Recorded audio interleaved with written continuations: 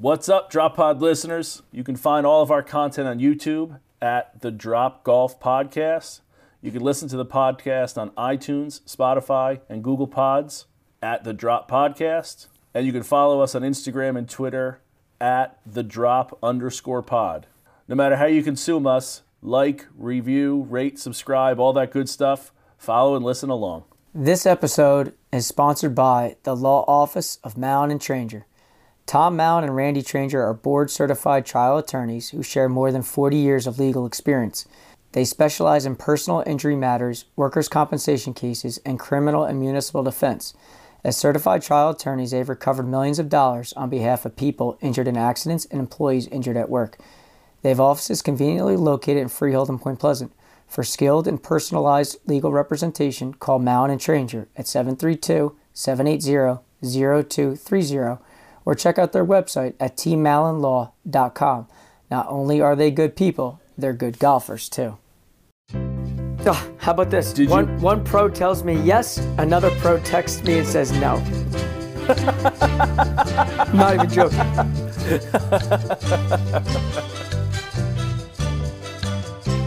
This is the Drop Podcast where we talk golfing in the Garden State. I'm Mike Poro, and this is Ryan Coulott. What's going on, everyone? We have a very special episode for you. New Jersey is full of super famous people, from Bruce Springsteen, Bon Jovi, to the dozens and dozens of athletes that have come out. And you constantly hear about people that saw this person in high school or Bruce Springsteen at the Stone Pony. And I think what we have today is going to be exactly that. We have Chris Gotterup on the show today. Chris was the 2022 #1 collegiate golfer. He has an extremely bright future in professional golf. And we had him on for a little over an hour to talk everything. We talk about his junior years, high school years, heading to Rutgers, his transfer to Oklahoma, and then up to the Korn Ferry Tour start, which starts this week. It was an incredible talk with him, and he's, if you're someone who likes golf in New Jersey, he's New Jersey golf. Right now, there's no one with a brighter future, and he's going to make waves in professional golf, and he's just a certified stud, and it's a must listen to. So make sure you stick around and listen because he's awesome. Mike, I wanted to start with a segment that I thought would be kind of cool. At least start the idea of the segment. You know, Mike and I kind of bounce ideas back and forth a lot of the time, maybe sometimes a little too often, but we came up with this idea. There's 21 counties in New Jersey. Neither Mike or I have played every golf course in New Jersey, so we wanted to put this list together, 21 counties, 21 courses, and put a golf course in each county that we want to play. And each week, we're going to talk about that one. Not going to be a terribly detailed. It's just going to be, hey, this is something that we researched, we put in some, did some Googling, and this is going to be one that we're interested in getting to. If you guys certainly have suggestions for some of them, throw them out to us. I know that we've played a lot of the courses near us, so we're going to struggle a little bit for the counties that we live in. But this is going to be something we're gonna kind of talk about over time. I think it can be a rotating list of things because I know, for example, both Mike and I want to play Skyway Golf Course. That's up in Hudson County. And I would assume that we're going to get that done. I would think that Mike and I are just going to one day go up and go play that. And maybe we got to readjust after we've played it. But that's going to be kind of the goal. I don't think we're going to do this every week. Not going to be a weekly thing. But occasionally we're going to pull it out of the hat and see what we come up with. So if you have any suggestions out there for us, guys that are listening, certainly, throw us some ideas, preferably public. But we're going to try to get out to some of these. And I think these are more like wants for us. Like, haven't played it, let's check it out kind of thing. Yeah, I think it's a great idea. I mean, when you think about the entire state, and And I know in one of our earlier episodes talked about, man, it'd be nice to play every single golf course in the whole state eventually. And that may be a long-term goal. But in terms of finding one in every county, that's an interesting spot. And not saying that you're going to get to it in the year 2023, but, I'm just thinking, and I'm looking at the map myself, like, I don't know specifically if I've played a golf course in Warren County. I don't know specifically if I've played a golf course in Morris County. I don't know if I played a golf course all the way out in Salem County. So, like, there's counties in this state that, I know that we have the audience that is up and down and east and west all over. So, when I just Google certain spots and certain courses, granted, the publics are the ones that we know we can definitively get on. So that's kind of like what we're looking for. But if you have a private that you highly recommend that we could get on, that's a different story. But I think what we're looking for is accessibility. And that's where the public courses lie. And we know from speaking to so many guests and DMing with so many people in the audience, like, there's spots out there that we want to play. There's spots that we've seen that you guys have recommended. But we'd love to hear them all. And then we can, make our own final decision in terms of finding those courses in those counties. But I think this segment of like 21 courses, 21 counties is a cool thing. And it opens up the whole book to the entire state. It's not just centrally located to certain specific areas. So I think it's a great little thing, and it kind of opens the door to 2023. Yeah, so we'll work on that on our end. We want to do it right. And we'll work on it and come back with what we come up with for you guys. Yeah, add that input. Shoot us a DM. Let us know of a spot out in, Warren County that you guys think highly of. Because you're the experts. You live in that area. We're just two guys who want to talk, play, and experience all things golf in the Garden State. Well, we pulled up the county list, Mike. I don't know if I've ever been in, like, Salem or Cumberland County, other than driving through. Like, and even then, does 195 go to the Delaware Bridge? Is that Salem or Cumberland? Because there's a good chance I haven't been to the other one then, if you don't even count driving through. So some of these counties, again, haven't been to or just have driven through. Again, I have no idea about any of them around I'm going to throw one at you right now. I'm going to throw one at you. You ever been to Running Deer? Yeah, I have. That's Salem County. Is that? That's even farther south than I thought. Oh, that's such a ride. You know what I did? I literally just typed into Google. I said, all right, Salem County golf courses. Let me just see if one pops up that I knew. And I had a gut feeling that, you had, I'm like, he's got to maybe know something out there.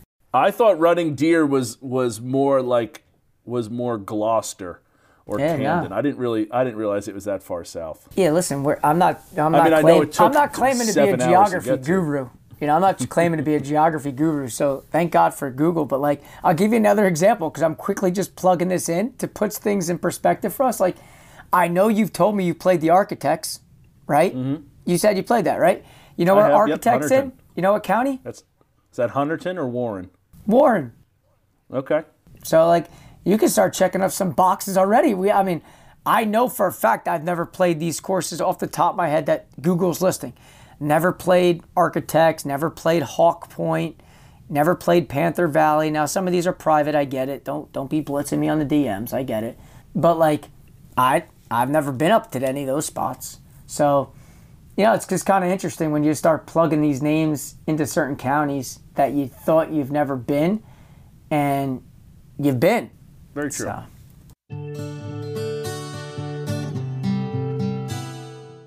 Dr. Mike Pomacala at Sports Solutions Physical Therapy and Performance Development is located in Middletown, New Jersey. A Titleist Performance Institute medical practitioner, Dr. Mike uses a hands-on approach with his clients to get them out of pain and back onto the golf course. No pain, no problem. Assessments are available for golfers looking to improve flexibility, power, strength, stability, and overall efficiency with their golf swing. Don't let dysfunction disrupt your swing. Schedule an evaluation with a TPI physical therapist and check out Dr. Mike at sportssolutionspt.com and on Instagram at sportsolutionspt.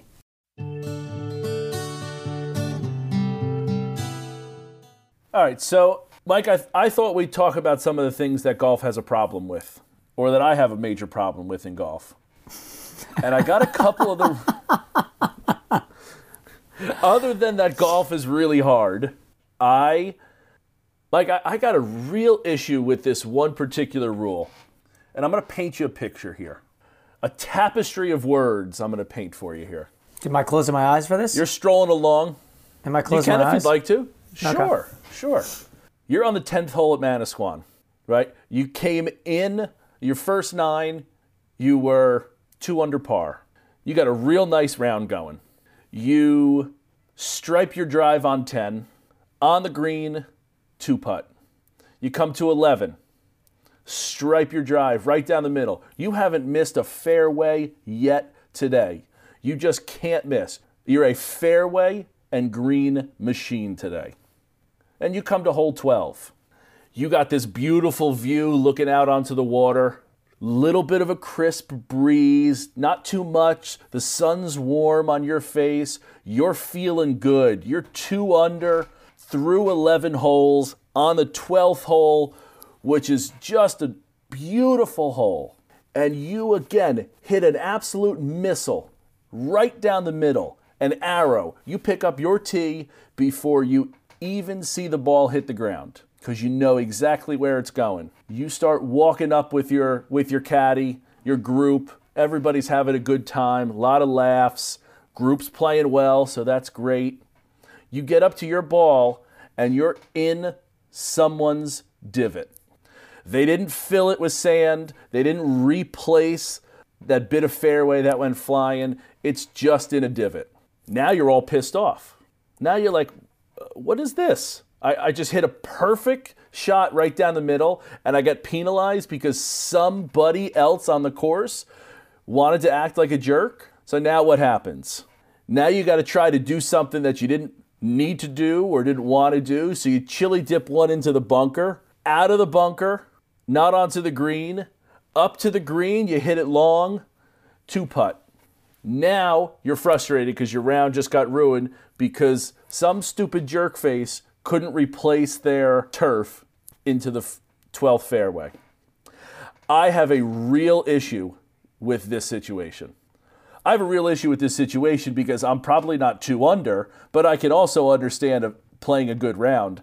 I hate that you did the exact thing that we're looking to do in golf, which is hit the fairway. And you hit the fairway, and you have to be penalized because somebody else did not replace their divot.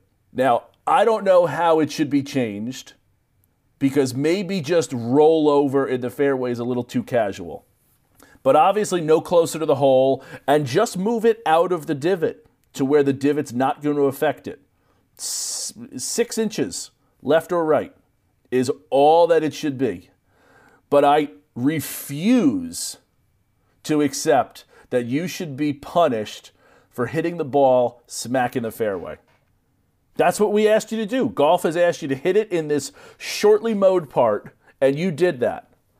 And I'm really proud of myself that I didn't curse through any of that because I'm getting angry just thinking about that situation. Yeah, I listen. Go ahead, finish that last sentence. I was just going to say, how do we get this changed? Who do we got to write letters to? Is that what Congress people are for? We got to do something about this because there is a pandemic going on, and it's not COVID. It is people leaving pitch marks in the middle of the fairway and not cleaning up after themselves. There's no doubt that person that's not having proper etiquette is truly the person to blame because you're stubborn, you're selfish, you're ignorant to everybody else on the golf course. It's the same thing about pitch marks on greens. It's the same thing about raking the bunkers.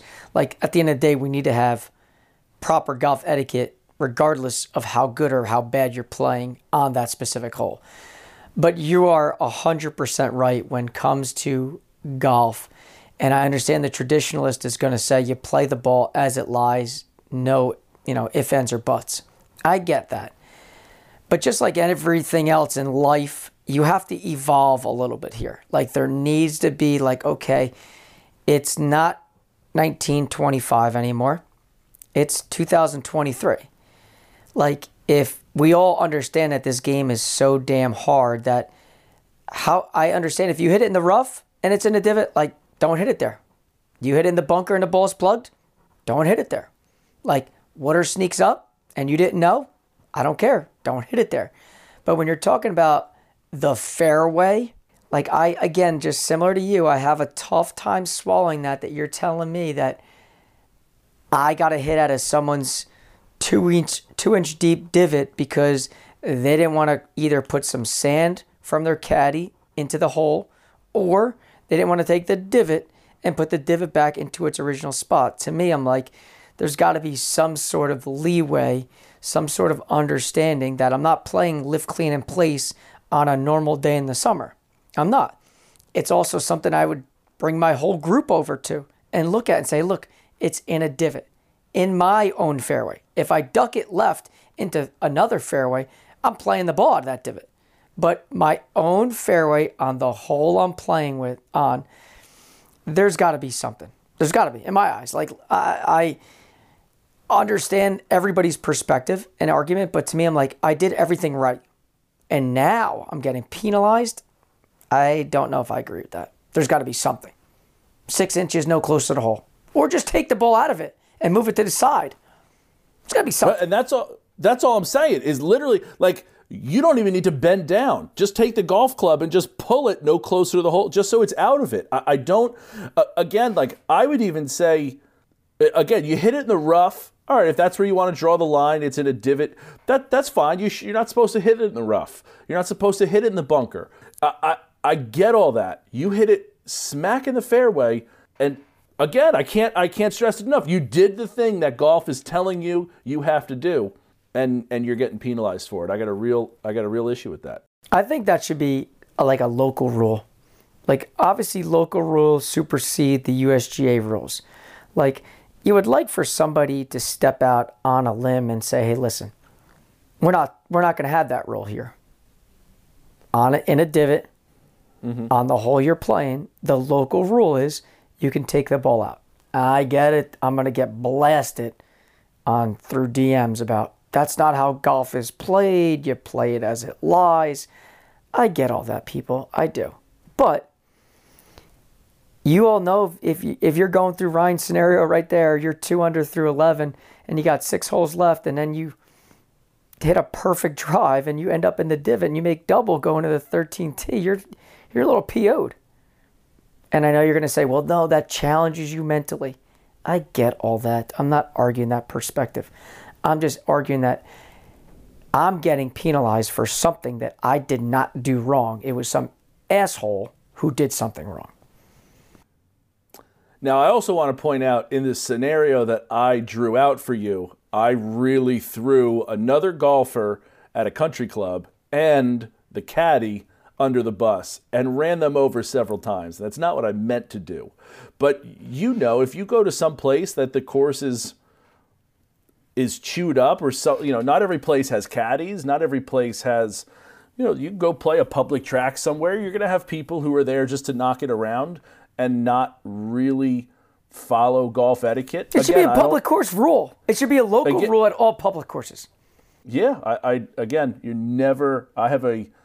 been saying this for a long time. I think that this is, maybe because I hit the fairway so rarely, but I don't want to be penalized when I'm in the fairway when I hit it there so rarely. Another outdated rule that I have an issue with, Mike, is footprints in the bunkers. And I think this kind of goes hand in hand with the ball in the divot.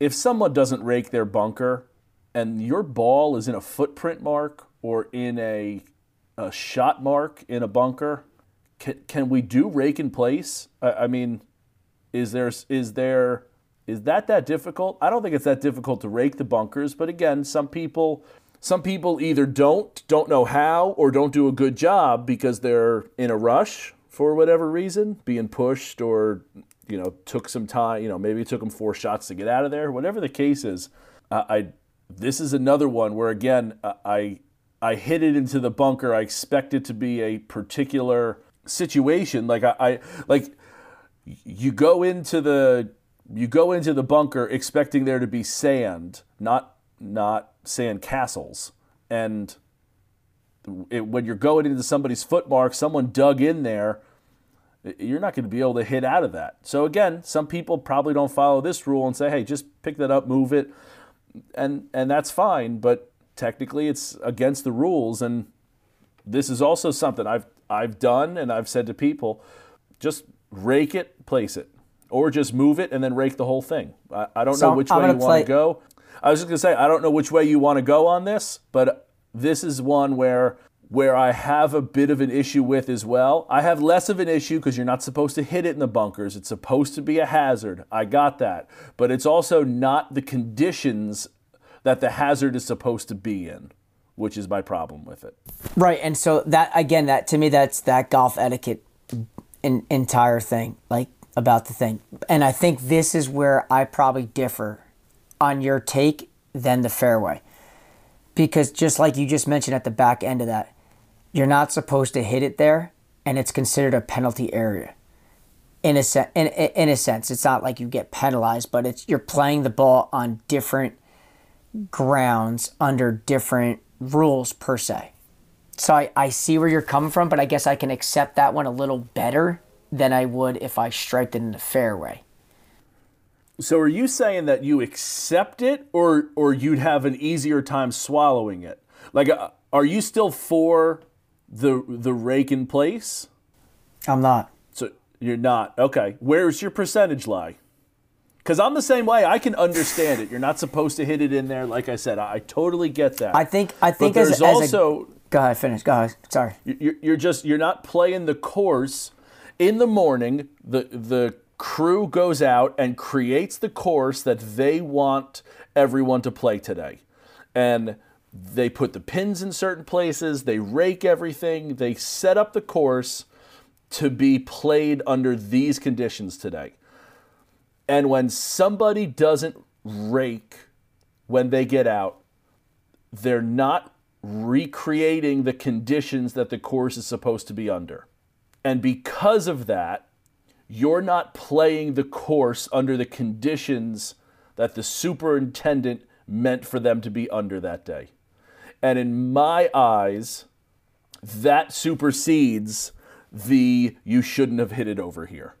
I think that's it for me. Again, I'm not saying that you shouldn't have hit it in there. The divot rule, I am 100% on.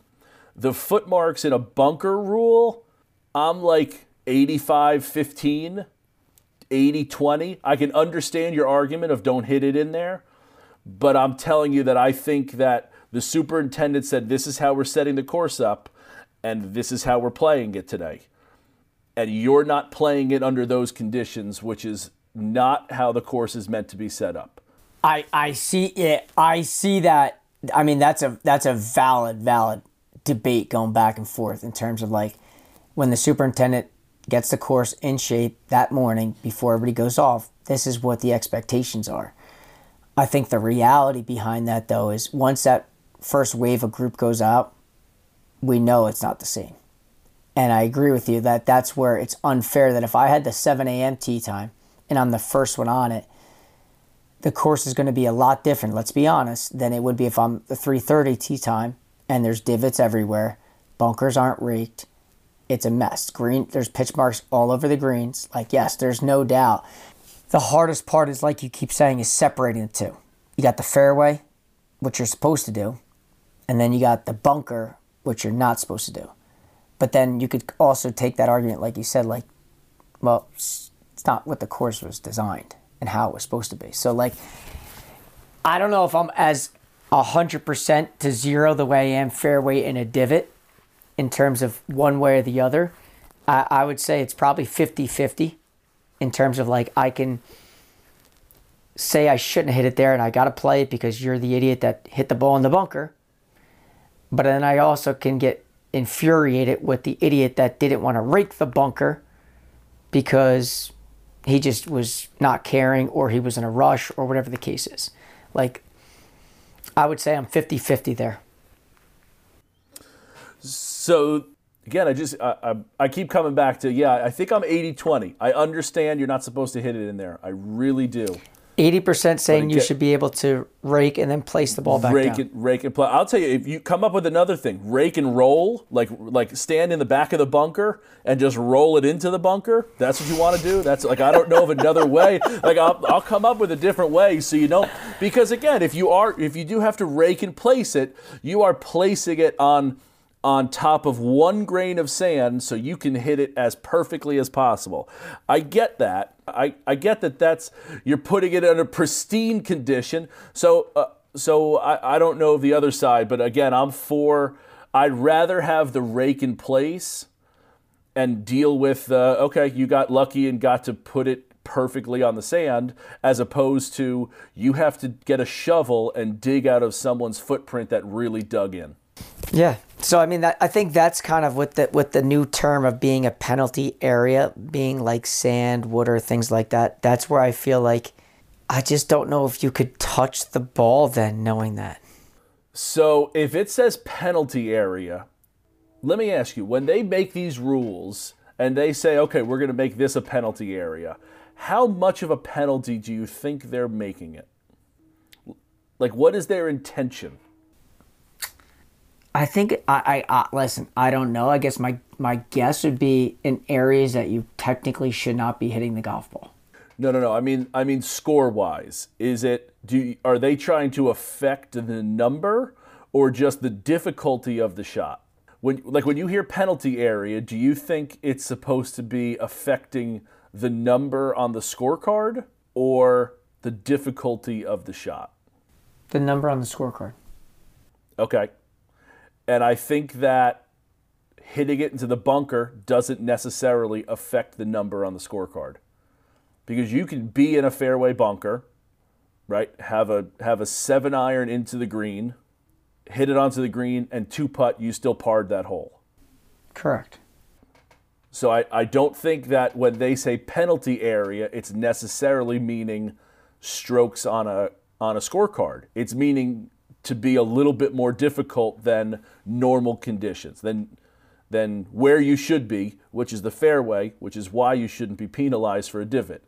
But if you're hitting out of somebody's footprint, it's going to be more. It's going to be numbers on the scorecard because you're not going to be able to get it out of someone's footprint, especially someone that's really dug in and it's in like their back heel of, that they really dug it in on.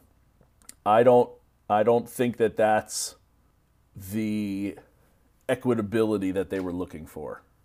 They're looking to make it a little harder because you hit it in there, not necessarily penalize you strokes. Yeah, and I guess it goes back to if a bunker is by the language deemed a penalty area. I don't know. I just feel like it's like a hazard. Yeah, but I feel like in the game of golf, they switched up the rules in terms of there's no more like hazard. It's now a penalty area. And is that just red and yellow stakes? Or are you throwing other areas of the golf course? And I guess that'd be something I need to look up. But I get what you're saying.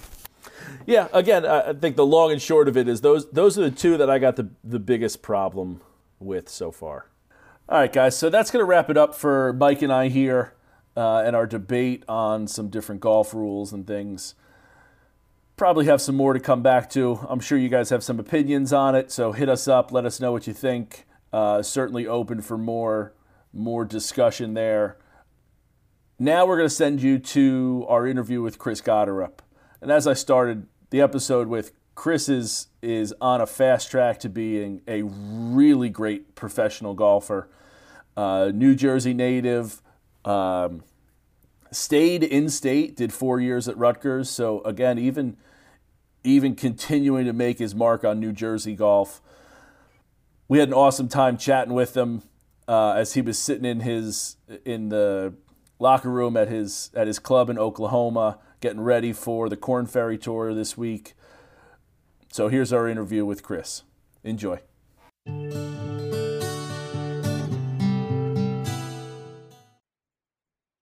All right, so today's guest is a huge treat here to the people in the Garden State. When I talk about, the best golfer, I can't lie, we've been fortunate to have some really good ones on, but I think, the cream of the crop is today's guest.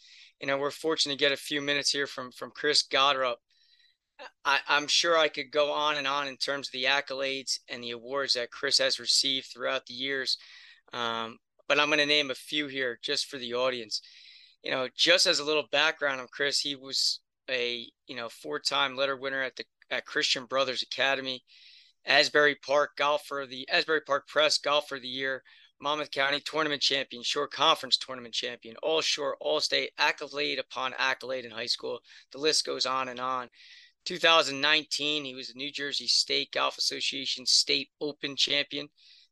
He was also the Met Amateur Champion that year, while also in 2019 receiving the NJSGA Player of the Year. Chris went on to play 4 years at Rutgers, where he was the Big Ten Player of the Year in 2020. He also went on to Oklahoma University, where he was not only the Haskins Award winner, but he was also the Jack Nicklaus Award winner. And one of the most impressive things I felt was he finished the 2022 season as the #1 collegiate golfer. As a rookie in the 2022 professional golf season, he finished tied for 4th at the John Deere Classic on a sponsor's exemption. And this year he's got full status on the Corn Ferry Tour. Chris, I appreciate, you giving us a few minutes here, and I apologize because I probably could go on and on just reading, your bio. So I really do appreciate it. So Chris, to kind of get this thing going, I mean, obviously I'm going to get to kind of where you are right now eventually, but for the audience, and I know that we've had a lot of kids kind of look back and they've said to me, man, if you got Chris Gotterup on, that'd be a home run. And I said, trust me, I'm doing everything I can behind the scenes. So clearly the golfers in New Jersey, not only the kids that listen, but also the amateurs, the mid-ams, the local pros. Like, why don't you give everybody a little background of you and your story, kind of like where you are to where you are now? Yeah, I mean, you guys both know I grew up in Monmouth County. I went to CBA. I went to Markham Place in Little Silver. So I've been, around the Monmouth County and New Jersey golf my whole life. Um, yeah, and everything started at CBA for me. I'm pretty sure I played against both of you guys, and we had some good teams, and I had a lot of fun just playing with CBA and playing with Jack Wall and Brendan Hansen and all those guys, the Wall brothers. So yeah, that's kind of where it all started for me. And then obviously moving on to Rutgers, things progressed, and then moving to Oklahoma last year, things progressed even more, and then turned pro, and things keep progressing. So hopefully the trend keeps going in that right direction. And but yeah, honestly, it's been a lot of fun, just starting from basically zero, and then obviously still got a lot of work to go, but yeah, it's just been a fun journey. And kind of just to quickly go to those CBA days, I remember handing you the trophy at the Shore Conference tournament. Um, and one of the things that when we spoke to Jack, one of the things he stressed so highly about, in regards to those CBA days was just like how close you guys were and, how competitive it was each and every day. And he said, I think as golfers, you take for, you take like you just misunderstood how much of a family atmosphere it's like, how competitive practice are, and just you constantly find ways to get the best of yourselves with such good players. Did you have the same experiences as well? Yeah, for sure. And I think that stems from all three, of my teams that I played on. So, CBA was awesome. I mean, it was serious, but it wasn't serious compared to what, college golf is. So we would, leave school and drive over to the course, and then we'd go play 9 holes, whatever, with all of our guys. But we were trying too, but it was just fun to play against them every day.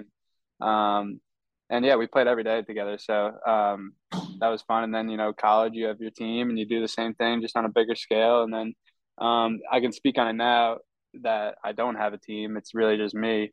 Um, it's different, and it's harder. It's harder to get motivated, in a sense. Not that it's hard to get motivated to play your best, but when you're going out every day and you have your team and you're trying to beat everyone on your team, it's easy to get fired up each day for practice. And it takes a different mindset when you're doing it by yourself. So um I'm adjusting to that and figuring that out. But yeah, the team is the best, one of the best parts, and that's what coach always told us at school. He was like, you're never going to have a team again unless you play the Ryder Cup or President's Cup. So you better play really well if you want to get back on a team. No doubt. That's a really interesting point because like you said, you're part of a team. Like you see your teammates, right? You're at CBA, Rutgers, Oklahoma. Like you see them every day. That can be like everyday competition.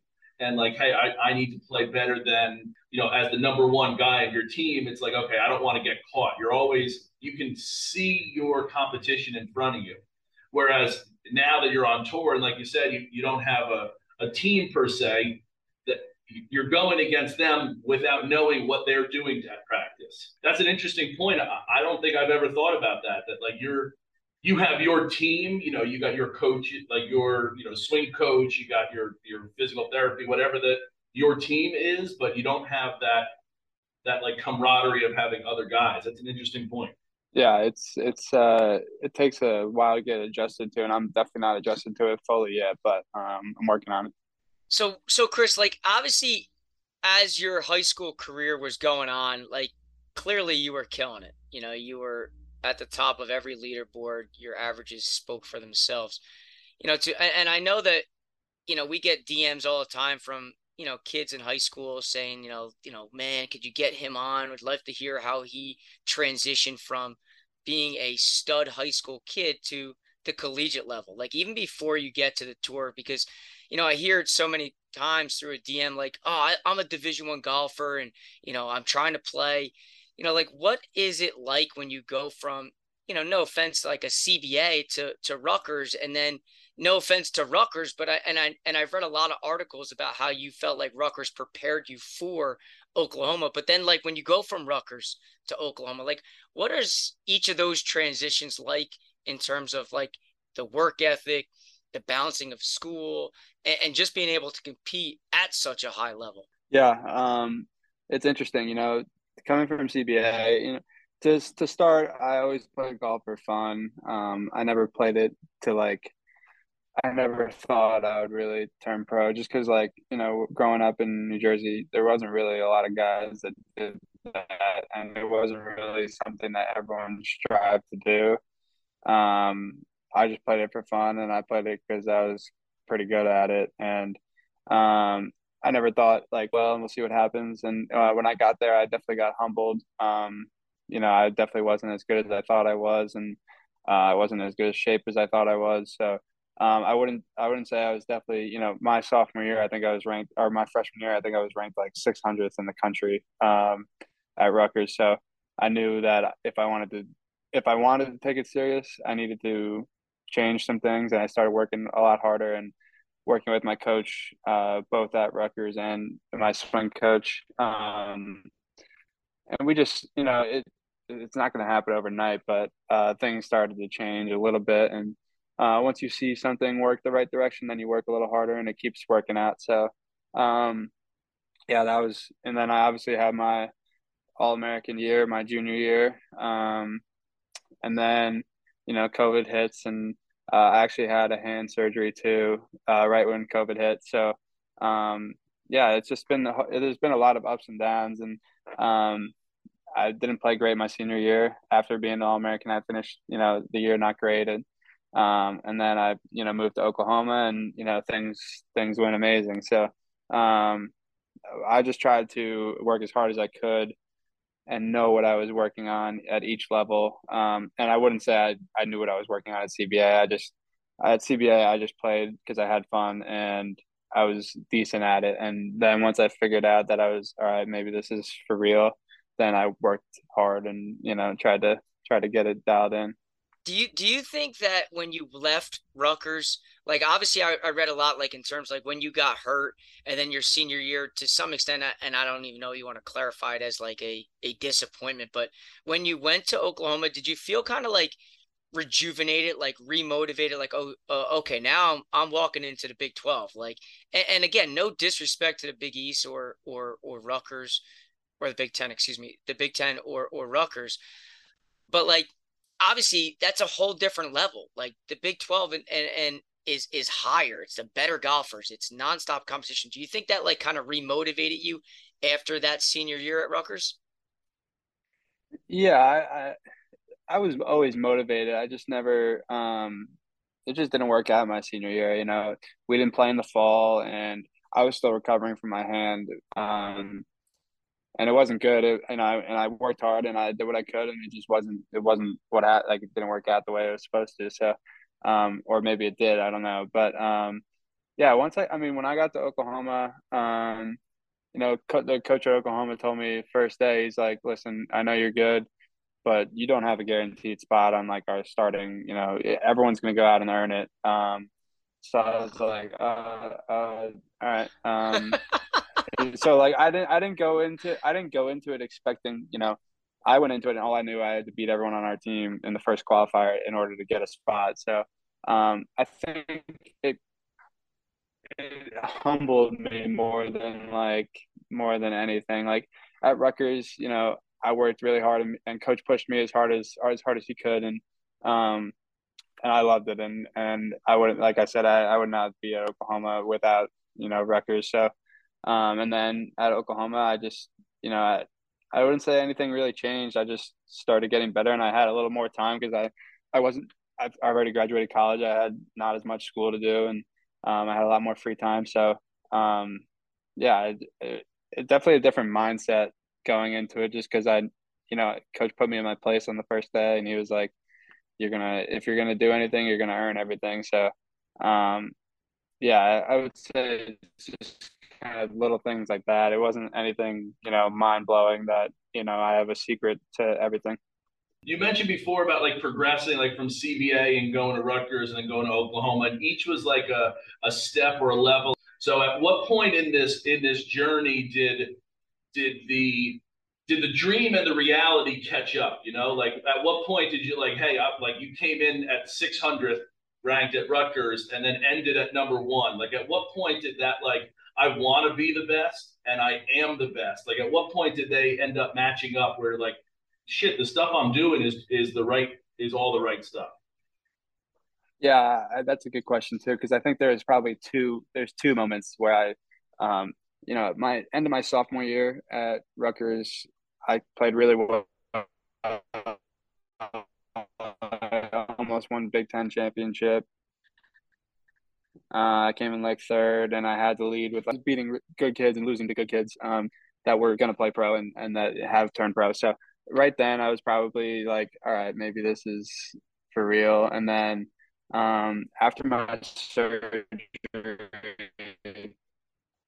I was playing pretty terrible all summer. I was coming second to last and missing cuts and stuff. And I got humbled in a sense there where I didn't know if I was ever going to be as good as I once was. Um, so then I get to Oklahoma and things change again. And then I was like, all right, maybe I can do this for real again. And then you always think you can do it for real. And then the moment I was like, all right, this is for real, probably Puerto Rico when I played really well down there, um, to do it on that, in the real deal, just solidifies some stuff. But, you know, uh, there's there's still you always have to kind of prove it to yourself. Like I don't think right now I'm fully ready or like fully capable of doing what I want to do. So there's always little room for improvement, and just trying to be as consistent as possible. Like I had a coach growing up, and he was like, "Enjoy the 24 hours, right? Like you won, enjoy it, but we still got work to do." And I, and Yeah, I always liked that. yeah, and I think definitely that everything's moved so fast for me in the last year that I didn't do a good job of that. Like we played NCAAs, whatever that was, June, first week of June, last week of May, and I was in Canada the next week playing, the PGA event. I didn't get a chance to sit down at my couch and just soak it in and realize what just happened. I was right in Canada and playing again. So, um, yeah, and I think it's probably a good and bad thing. But yeah, I mean, there's a bunch of different moments that I can, look back and say, all right, it's time to take this more seriously. And then, you still have those moments, right now. So yeah, it's an interesting process for sure. And now as you kind of like look ahead, because I do think like when you talk golfing in the Garden State and you talk about New Jersey golf, there's no name, especially on the PGA Tour, Corn Ferry Tour level, that doesn't come to mind as you. Like every golfer that I talk to, whether it's a very good mid-am, amateur, local pro, or even a kid in high school, it's all you. Like, and I don't mean to put the weight on your shoulders, but like Yeah, no, you're the guy everybody's rooting for, and you're the guy that everybody's gonna back, and I think what you did at the final stage of Q school, like I thought, no matter even how that final round went, like you just proving to everybody else, like kind of what everybody thought, like this dude is the real deal, and it's going to happen sooner or later. Like when you look back at Q school specifically, like what was that experience like? How draining, both mentally, physically, was that like? yeah. Well, to answer the last question, it was a bit of everything. It was a long week, just because you had to prepare for two courses, and you're just it's not a fun week. Like everyone there is stressed out because it's their job that they're playing for, and my job too. So, and it's funny because I played really well this summer, got into the final stage of Corn Ferry finals, and didn't play well there at all. I played too much golf all summer, and I just didn't have my best stuff when I needed it. And then, all those guys that are there already have their status locked up for next year, and I didn't. So I go from, playing PGA Tour, almost getting a tour card, final stage, to almost getting another card, and then I'm back at Q school. So for me, it was hard to. I was happy and proud of myself that I was able to block all that out, that maybe I should have status anyways, just to kind of BS whatever. And then I went and played really well, and obviously I wanted to win, and I could have won and I didn't, which bothered me a lot. And but yeah, I mean, if you told me T3 going into the week on Monday, I would have said sure, I'll take it. So yeah, it was it's not a fun week, and hopefully that's my last Q school ever. But if it's not, then I'll have to go do it all over again. But yeah, for people that don't understand, it's not fun. There's a lot of people that are, this is what they've been waiting for their whole life, or this is a second chance, and if it doesn't go well, it could be the end. So yeah, it's an interesting week. Right. So much pressure on one week of like like been going through high school, and even if they're similar to you, where like they didn't take it as seriously as they could have, high school, 4 years of college, maybe they've graduated and tried now, but like you're talking about a decade plus of like here's one week, and it's either going to be a decade's worth of work, it's going to be successful or not. It's that pressure. I don't think many people can understand that. Yeah, it's weird. Like, with golf, I mean, other sports I'm sure are like this too, but if you don't play well that week, you have to wait another year for it to happen again. Like, I mean, you can Monday qualify, and so I'm sure that works out sometimes, but like it's a strange feeling. I don't know you can't really describe it unless you're sitting on the range. And then obviously, so finishing T3, and again, correct me if I'm wrong, but that gives you full status on the Corn Ferry Tour. Or does it just give you Yeah, 8 guaranteed starts? it gives you 12, which is 12. half the season, but like if you do anything, like if you go miss 12 cuts in a row, you don't deserve to have full status. Like, but if you go play well in one event, you're good for the whole year. So you basically have full status, but you don't in Gotcha. theory. And then obviously, and again, when you look to greener pastures past that, like obviously I guess when you're putting a schedule together, like are you looking at possible sponsors exemptions to play on the PGA Tour events, or do you? I mean, again, I don't know the details, but a guy of your level, like, are you you're not Monday qualifying? Am I wrong with that? Yeah, I mean it's an interesting process. You could go Monday qualify if you wanted to, and if you do that, then great, you're in the event. But for me, so the hard part is that in order to play like Corn Ferry, you have only a certain amount of events in a short period of time. And if you skip an event and don't play well in the PGA event, then you're really hurting yourself on Corn Ferry, and you're not getting the maximum amount of points that you could be getting while other people are passing you that are playing well. So it's an interesting. In theory, I'm looking at the schedule and trying to get as many tournaments that don't, overlap with any of the Corn Ferries events. So there are a couple that um, are in that scenario, and I'm going to try to get a sponsored exemption through that. And I'll work with my agent and the tournament directors and talk to who I have to talk to and try to get my name in the mix. But I'm totally fine with having to play Corn Ferry this year. And like, if I don't get as many sponsor exemptions as I would like, then go earn it the real way. So, I know for sure I'm going to be playing the Memorial, and because I have that exemption from the Nicholas Award, so that one's already xed off the calendar. So, I'll be excited for that one. So at the end of the year, you get like, and again, just this is just being ignorant on the process. Like you get X amount of Corn Ferry. Do like the top 3 Corn Ferry point winners from this year get exemptions to the PGA next year? Like how does that end? This year it's the top 30 points guys get PGA cards. So Okay. it's top 30 on the points list, and you have a PGA Tour card. Awesome. Okay. And then when it comes to sponsors exemptions, I listen, I can't lie, being the golf nerd that I am and just constantly like looking at things and, you know, just looking at the fields now. It's got to be hard pressed to think a guy like you who is an up and coming guy at maybe some of the not the elevated events, why they wouldn't want to bring in a guy like you that, you know, is not only a young guy, but has already had success, not only as an amateur in the PGA events, because you showed it in Puerto Rico, but then also last year at the John Deere.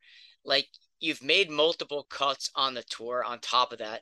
Like, you're clearly a guy that sponsors exemptions, like, I guess, is there a cap on that, or can you get as many as they're willing to hand out?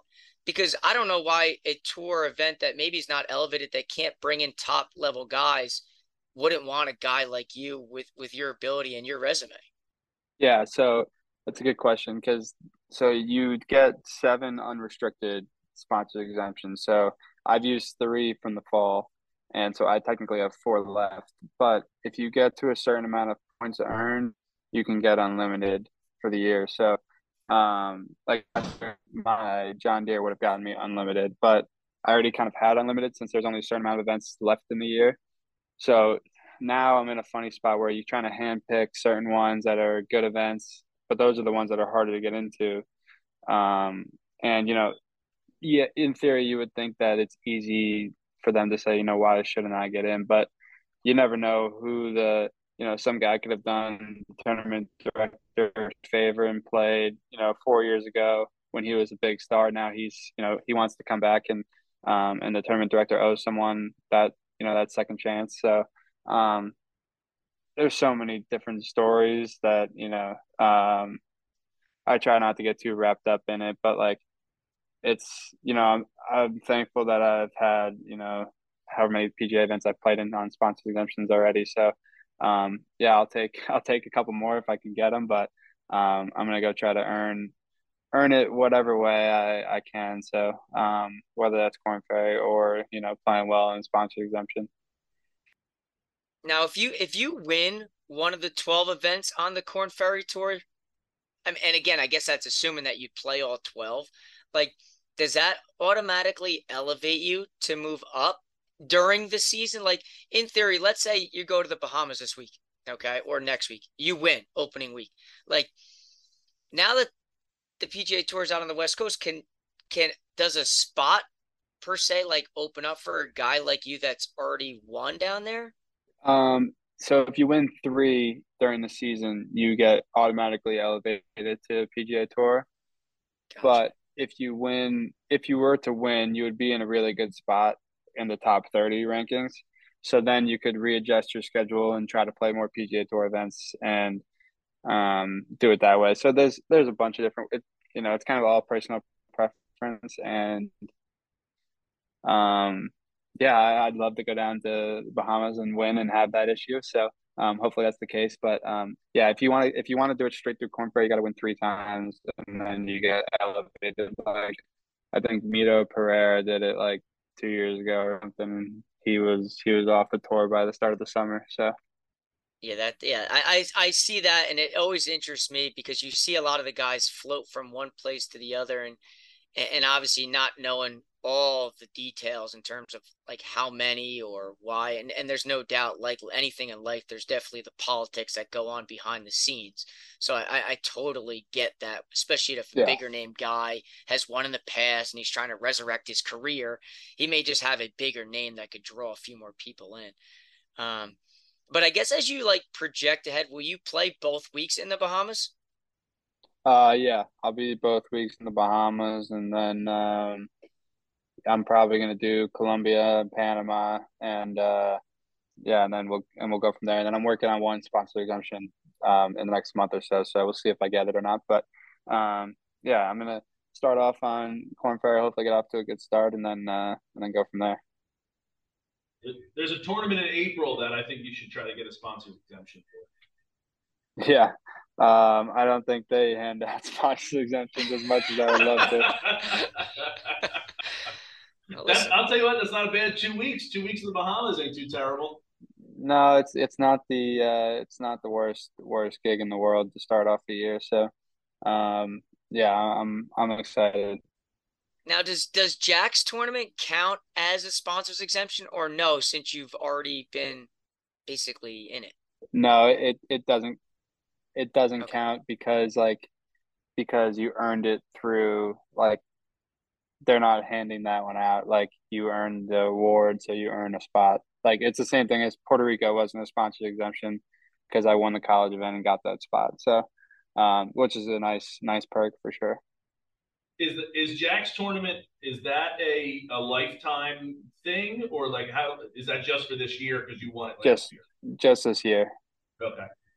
I And wish it then was as you lifetime. and, yeah, when you look ahead to your schedule, like are you looking at it like I'm gonna take it in chunks throughout the calendar year because the goal is to eventually play on the PGA Tour at some point this season, or are you just looking at it all of 2023 saying, you know what, I'm on the Corn Ferry Tour, I'll play my handful of PGA Tour events and kind of go from there, or are you split it up and say, listen, like I want to get into this tournament or I want to get into that tournament?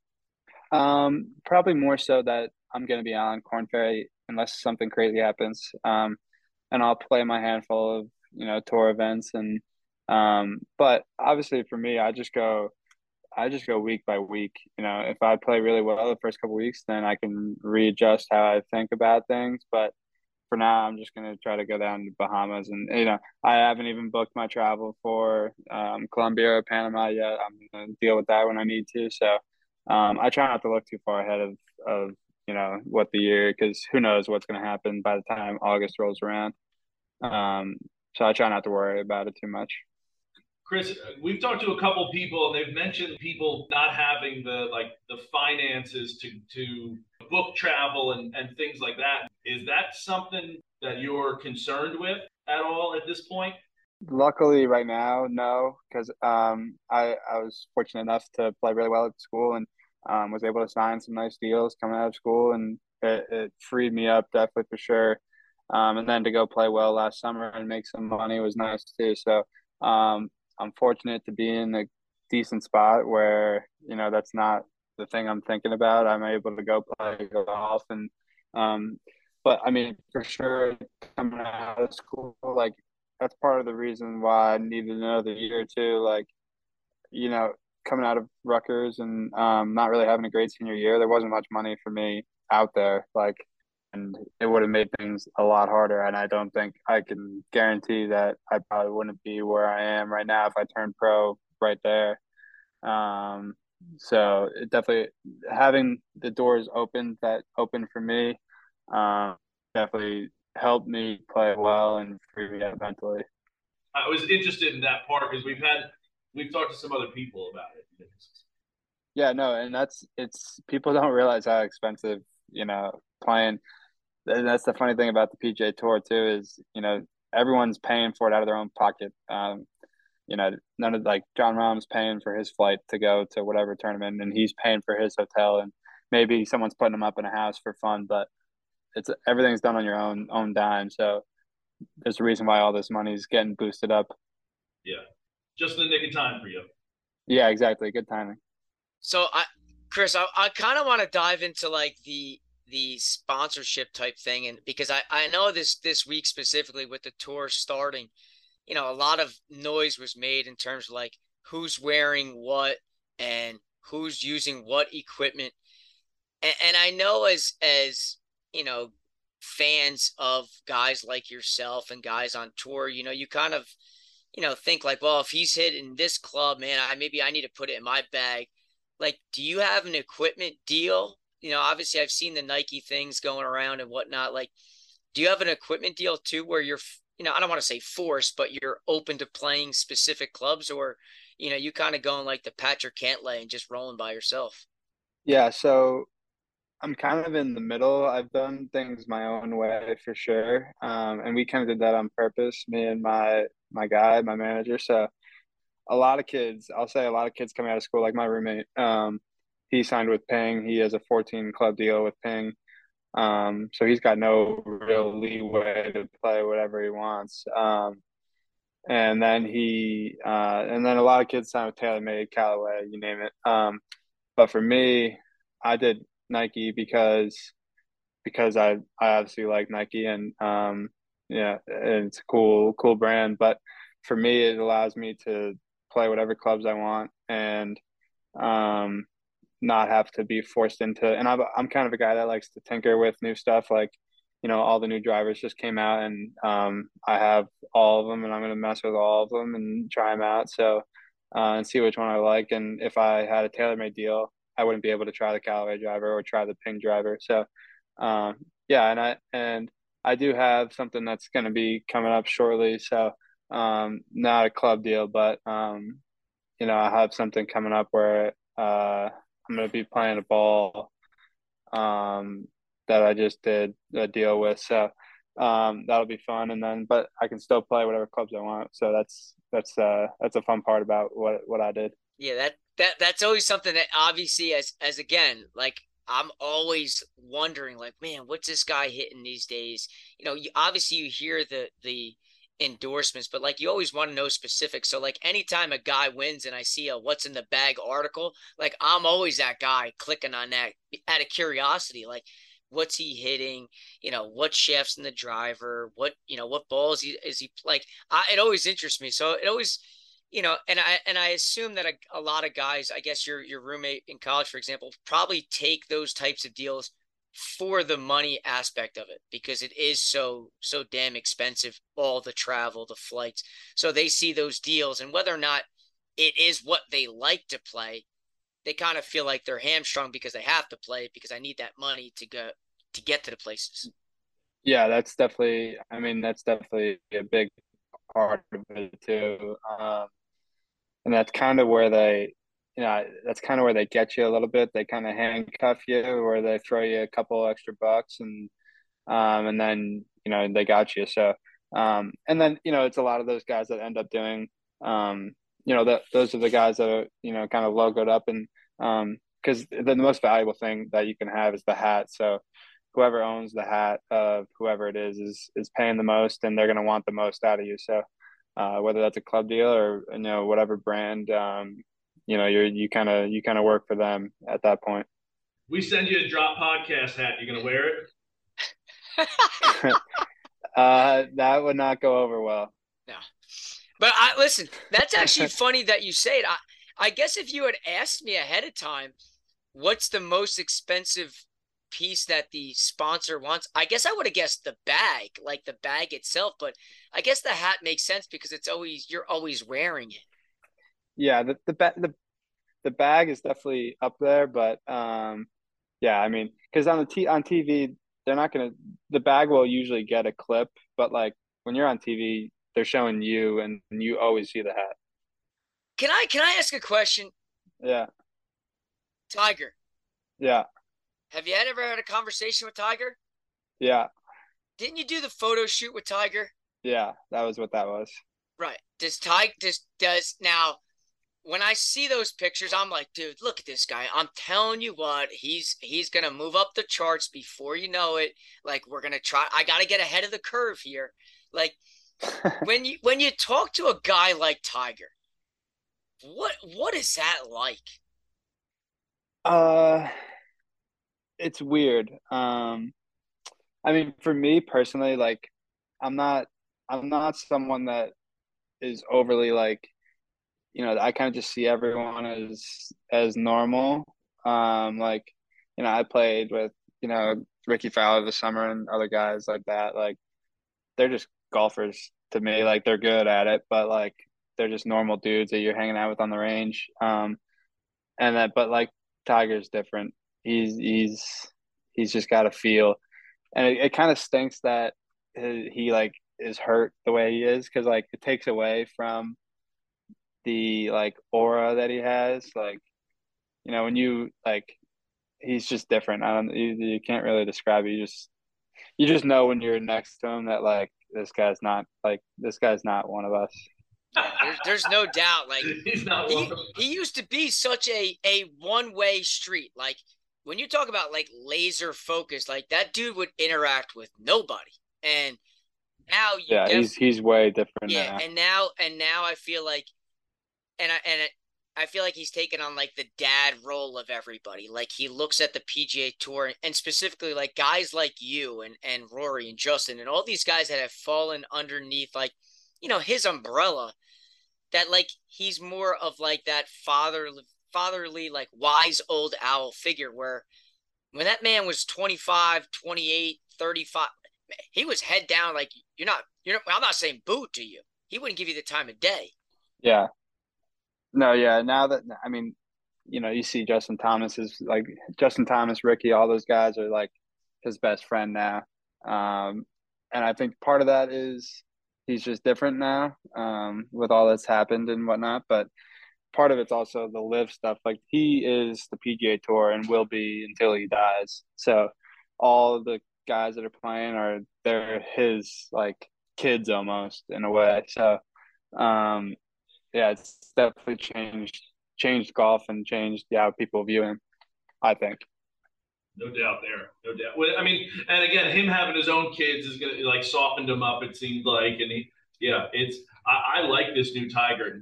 Like, I wonder if he would trade, like he's got 82 wins on tour. Would he trade 10 of those just to have a happier career? Like, I don't, it's got to be tough. Like, obviously winning is always fun, but like, he seems like he's super happy right now and fun and joking around. Like, I wonder if he was like, yeah, I'd rather be happy and win 75 as opposed to be, miserable with 82. I'm not saying he's miserable, but you know what I mean.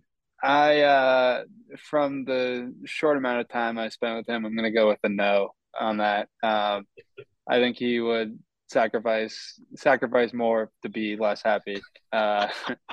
He's just a different, like, we were messing around, we were doing the photo shoot thing, and he said something to me explicit, but like, I don't know how many kids you have listening to this, so I'm not gonna say it, but like, but he basically, like, we're doing this long drive thing off like not a normal driver, um and he basically just said, I'll kick your ass, you MFer. And I was like, holy crap, like this is just like some fun, like this is some fun TV shoot. And just from that little glimpse, I don't think he would sell any of his wins for anything. He's still, broken leg, broken everything. He's still trying to, beat people in a stupid little long drive contest. It's amazing, and that's how those guys are wired, right? Like people talk about Jordan being Exactly. wired like that. Everyone watches The Last Dance, like those, to like the difference between being like great and like the greatest of all time is that extra level of craziness. Yeah, they just they have a different way of viewing things, and it's cool to be around because you realize like you got to step it up too. Um, if you want to do anything remotely cool, you have to, not that you have to think like that. There's guys that aren't like that, but like, those are the best of the best, and they think maybe differently than what you think.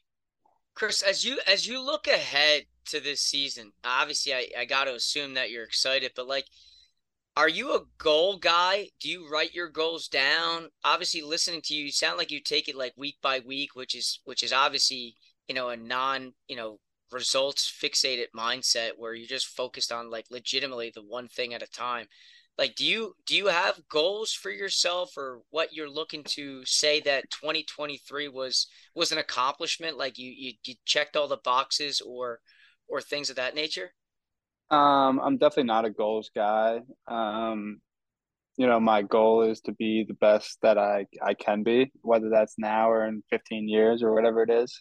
Um, but I mean, if it would be silly if I said I didn't want to be on the PGA Tour next year. That's my goal for this year. So I have one goal, that's for sure, this year, and hopefully that happens. And if it doesn't, I don't want to set all these goals, and then if something happens, I get hurt or whatever happens, and it doesn't happen, then I'll be upset. Like I just kind of want to keep going with what I got each week. So I try not to lock myself in like a box with all these goals, and I'd rather just kind of go week by week. And like guys I've talked to and whatnot, they like a T50 one week could be as valuable as a T4 if you're not playing good and you still make the cut and get those little amount of points that could be the difference in the end. So yeah, so I don't want to lock myself in and think like, oh, you have to win this week, you have to do Yeah, this. yeah, and I got that vibe just by listening to some of the comments that you had about other things.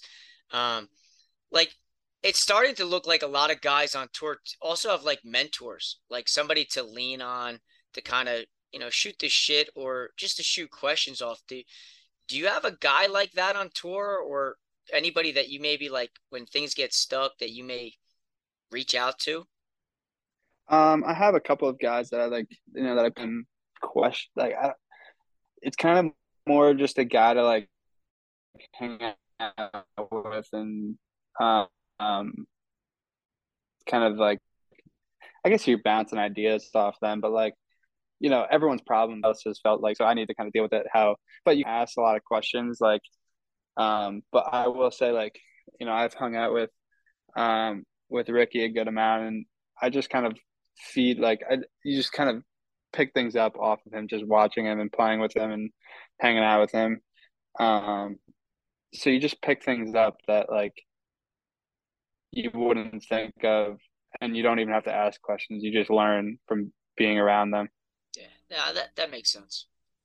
Yeah, and also just thinking about it too, like so Abe Anser played at OU before me, and I actually got to know him pretty well too. And you just like same thing. He told me that his number one rule when he left school was that he never was going to sign a club deal because he knew he would make more money playing what he liked than getting trapped in. So I took what I've done and I kind of modeled my, not on purpose, but I kind of modeled my whole thing off of that. So like that, I didn't ask the question. He just said it um, and so little things like that, you just kind of, put in your back pocket along the way. Yeah. Right, just trying to be a sponge as best you can. And I've always said like if you can learn from other people's mistakes or what other people do, you're going to be successful in life. And like again, when you can look up to somebody and see the road they went down, you can always look back and be like,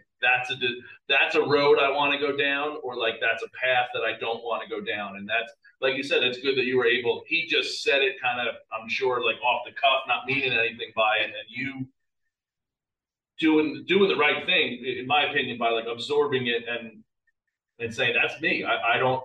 I'm a tinkerer. I know that's not going to work for me, so that's what I have to do. That's the path I need to go down. I'm not someone that asks questions. In school, I just kind of sat there and, I kind of have selective hearing, I would say. Like, if there's certain things that popped out to me, I'm like, oh crap, that actually makes sense. And I'm going to listen to this. Like, and then, there's certain things that, you're like, this doesn't really apply to me, like kind of just in one ear out the other. So, I probably missed some things that I probably should have been paying attention to, but when I hear something that I can apply to my life, I definitely perk my ears up a little bit. What are some things, and maybe this is a little like kind of two-part question, like what are you good at? Like what's your like, a little self-evaluation? What are you working a little bit less on? Or how are you preparing for a tournament this season? Like what's your preparation like these days? It's different now that it's the off season and it's about to not be the off season. But when I was home, and I didn't really have anything for that month and a half stretch, I was just trying to work out every day and make sure I didn't lose ground in the gym, and just kind of maintain and not really trying to gain too much, just trying to maintain my flexibility and my strength as best I can. And yeah, and then once it comes to tournament time, I'm kind of just playing and practicing at home the best I can. Whether that's putting, chipping. I'm always working on short game. You can never be good enough at that. And yeah, and I try not to emphasize like the pre-practice like too much. Like I'm trying to build into my week. Like so when I go to the Bahamas, I'm going down tomorrow. Like I'll just go mess around tomorrow, shake off the plane ride, and it's not gonna be pretty tomorrow when I get down there because travel just wears on you. But as the week progresses, and hopefully by the time the tournament starts, I'll be in a good spot. Come whatever day, I think it starts on Sunday. So um, once that comes around, then I'll hopefully be ready. I try not to be ready on Wednesday. I try to be ready on Sunday. I obviously kind of have a question here. Just, you know, first and foremost, I appreciate you coming on, but there's always a question that Ryan and I kind of like to ask to end things. Um, and I appreciate the time that you've given us. But my last question I have is like, obviously, our goal here with talking golf in the Garden State is to travel the state, play as much golf, talk as much golf as we can, and really just enjoy all the different parts that this state has to offer because the courses are just unbelievable when you really think about it. Like if the audience were to say to you, like, "Hey, Chris," and I always say this, but take out Pine Valley as the exception here, okay? If you were to be invited to a private place, like what is one of your number one spots? It's like drop what you're doing, you gotta go. And then if you have a public course too, maybe as a kid growing up that was like, listen, when my buddies and I wanted to play, we always found a way to go. Like, do you have a private and a public course in the state that stands out to you? Um, yeah, the private one's hard. Like every course is different. Like, I've been lucky enough to play all of them for the most part, whether that's through school or through just for fun. Um, and there's certain vibes you get at different clubs. Like, for example, Plainfield for me is a special place because it's an amazing course, fun. Um, but like you can go there and have a good time, and whether it's you can hang out and have a drink and no one will care, or if your shoe's untied, no one's gonna come up to you and say like, hey, you got to tie your shoe. Like it's a pretty laid back place, and Pine Valley's not like that.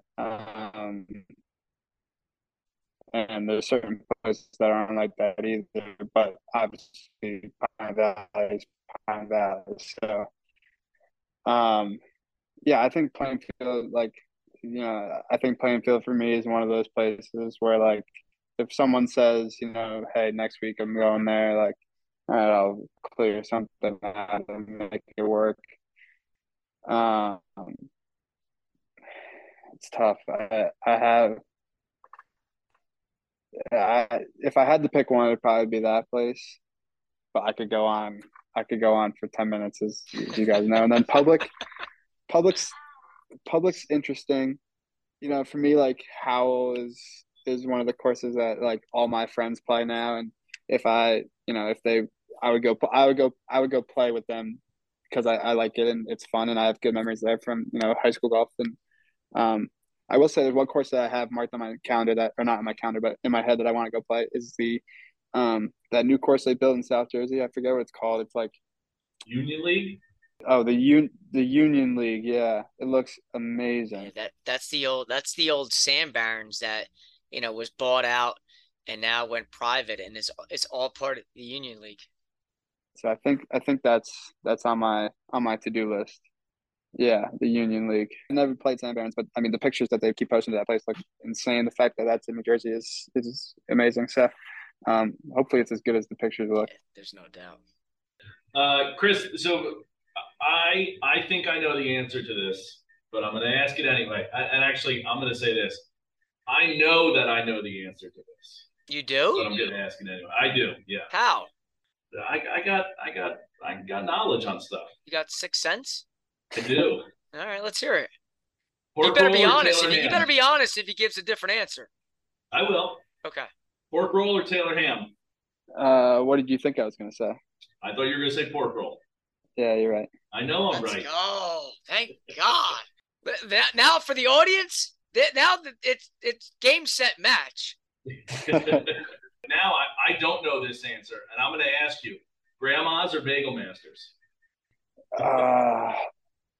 Well, okay, so that's a double-edged question for me. Convenience-wise, grandma's, but I would say Bagel Masters is better. So like it depends. Okay, that's what I wanted to know. Like, which one is better in your opinion?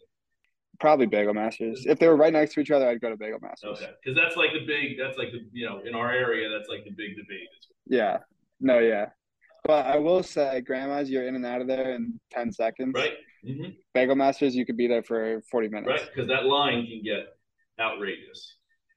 And that all adds to the experience. It does. As Mike and I have debated on this quite a bit, experience is a large part of what that makes it a same thing with golf. That's like what I said, like with Plainfield versus Pine Valley, like it's the same it's the same, it's not the same, but it is the same kind of dumb correlation. All right, now down to my last golf question. I think that all golfers are kind of quirky by nature, and we all have our different rituals and things like that. What are some of the things that you do before a competition, before a tournament that might be kind of quirky? Whether it's like I need to have a certain amount of tees or a ball marker or like whatever it might be, no matter how small. What's something that you might be a little superstitious about that you do in going into a tournament? All right, so I have two things that are, I don't say they're like weird, but they're like I have to play with tees from Rumson Country Club where I played my whole life. Like they're these white tees with the blue stripe in the middle. I can't use any other tee but those when I'm playing, just because I use the line to tee it up with, and kind of a weird little thing for me. And then my other thing is the clubs have to be in the same pocket that they're supposed to be in. Like when my brother would caddy for me, my brother is not wired the same way that I am. And he would throw them in, whatever pocket he wanted, and it would drive me nuts. So clubs have to go in the right pocket, and then I'm all good. You can do whatever the hell you want from there. I love it. I think that's hilarious. That's good. That's good. But listen, I can't thank you enough, dude. Listen, I'm probably one of your biggest fans, just following along, and I think the world of your game and what you're going to accomplish in the short period of time that this 2023 season has to offer. I truly believe that. So I appreciate you coming on. Best of luck in the Bahamas. And trust me, I'll be following along closely. Yeah, well, I appreciate you guys having me on, and always nice to catch up and talk some stuff from home. So, yeah, all the best to you guys as well. Appreciate it, Chris. Thanks so much. Again, good luck this season. No problem, guys. Thanks, bro.